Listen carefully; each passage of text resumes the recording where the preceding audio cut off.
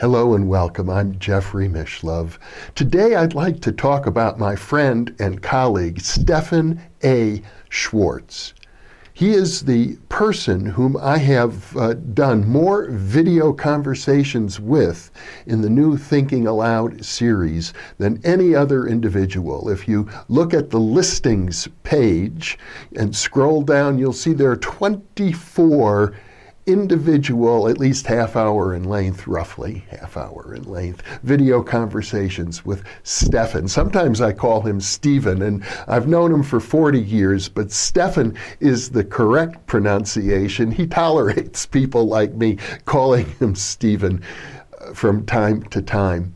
But the key, I think that you should know, is that he's one of the most significant people ever to appear in the field of parapsychology. I have enormous admiration for his work. Of course, we have many differences. That would be normal for a good friend and colleague, but I can't emphasize enough how important his contributions have been to the field of parapsychology. So I want to review them now. And for those of you who may not know how to access the listings page, let me say this. At the very beginning of this and every other in-presence video segment, you'll see a link that says, click here, and it'll take you to hot links to every single in-presence video. Well, of course, if you've done that, you may know that you're getting the entire listings page. It will take you to the alphabetical listing for Mishlove, but if you just scroll down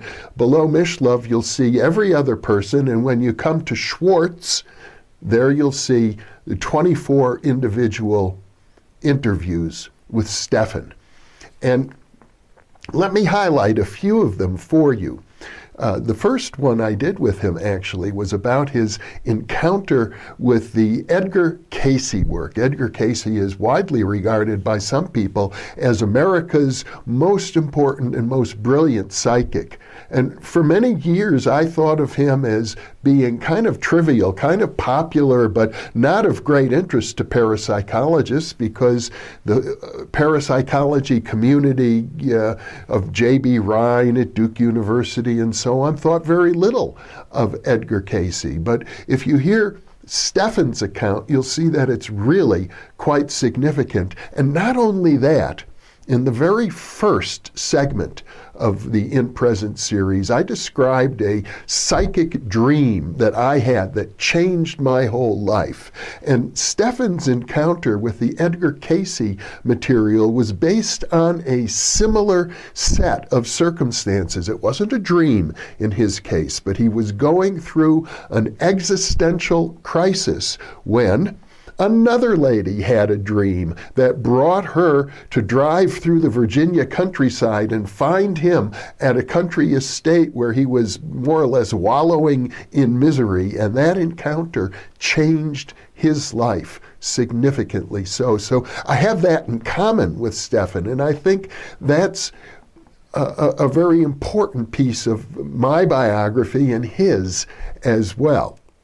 Some people have said that I'm something of an expert in the field of applied psi. It's one of my big interests. But Stefan is more than an expert. He's a major contributor to the field of applied psi. I have to say, as I think about it, I'm not sure that anybody has done more than he has in the area, especially of psychic archaeology, but he's done a lot of research in healing. He's really worked very extensively with remote viewing, is one of the founders of the International Remote Viewing Association. Not that he himself is particularly renowned as a remote viewer, but he sure has the ability to work with others who have that kind of talent. And he's a rare person in this sense. He has entrepreneurial ability. I know many of my viewers have commented on the videos and they refer to him as Dr. Schwartz, but the truth of it is he doesn't possess a higher academic degree. He's not a PhD. He doesn't have a doctorate. It doesn't matter in his case because his accomplishments exceed most of us who do have those kinds of credentials. And I say that out of admiration and respect, honestly. Of particular interest, I should think, for those of you, are his Alexandria Project interview and also the video with him about Project Deep Quest. Those are two examples of actual expeditions that he organized and financed and conducted the research, and he goes into great lengths about how careful he was in that research, how he worked to bring in outside experts, how he documented things every step along the way. And one of the interesting things about Stephan is that before he engaged in any of his psychic archaeology work, he wrote the book, The Secret Vaults of Time, an especially well-written book. He reviews the whole history of psychic archaeology, and it goes back some distance. And then he concludes the book by saying, well, if I were to do it today, this is how it ought to be done. And he lays out a methodology for doing psychic archaeology work. Or he might prefer to say non-local consciousness archaeological work, because I don't think he likes the term psychic. I'm not afraid of that term, but some people find it off-putting. In any case, he then went out and executed various expeditions based on the methodology that he had published in The Secret Vaults of Time. Very, very important. And I highly recommend all of those 24 videos. And let me explain, about half of them are not related to parapsychology directly. Many of them are about his spiritual attitudes, but also I have to say this, for those of you who may be interested, I'm very sympathetic to Stephan's work at a political level. Now, a few segments ago, I did an in-presence segment on politics and consciousness, and I said that when we talk about politics, if we're going to talk about it at all, it should be based on facts. Now, Stephan publishes and makes available for free an internet newsletter called the Schwartz Report. You can go to schwartzreport.net and subscribe for free. I have been subscribing for years, and I recommend it for this reason. It's based on data.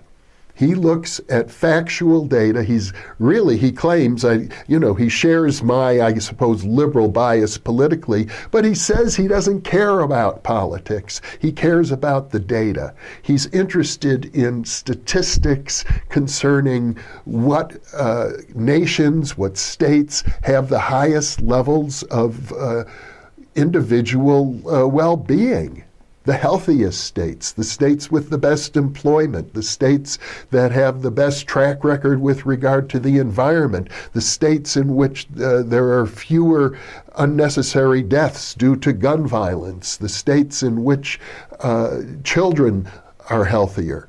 Those sorts of statistics are meaningful to him in terms of the communities that are producing those results and how they do it. I think that's a very good basis for developing political views. And frankly, I think it's worth paying attention to no matter where you stand on the political spectrum. That data ought to be useful to you. And the focus on data is an important way to look at social issues. The other thing I can say about his work is that it's a warning for us. Where do we see the worst results? Where do we see the most dangerous signs of environmental instability, drought, for example, and certainly the rise of authoritarianism around the world? These are trends that he follows, and even if you disagree with his politics, I think if you're interested in engaging in meaningful discussion, you want to look at where the facts stand. Now, you might wish to disagree with him about facts, and the previous segment of the In Present series, I suggested that, every so-called fact is theory-laden or cultural-laden. So, yeah, there's room for disagreement, but as far as I'm concerned, you can't really have much of a discussion at all if you ignore the facts that are available.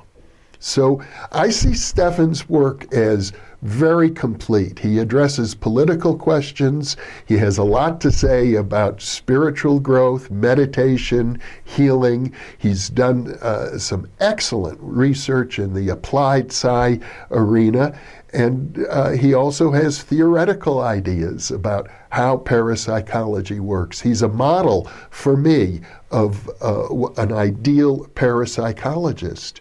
I don't think very many people like Stefan come down the tubes.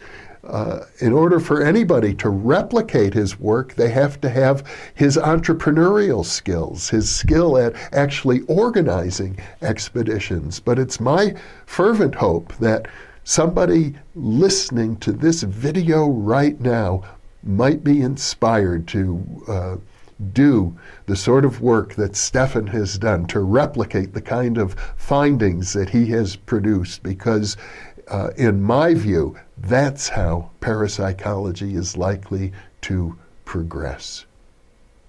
So I highly recommend that if you haven't watched those videos with Stefan, they're important, and I urge you to take a look at them. Thank you for being with me.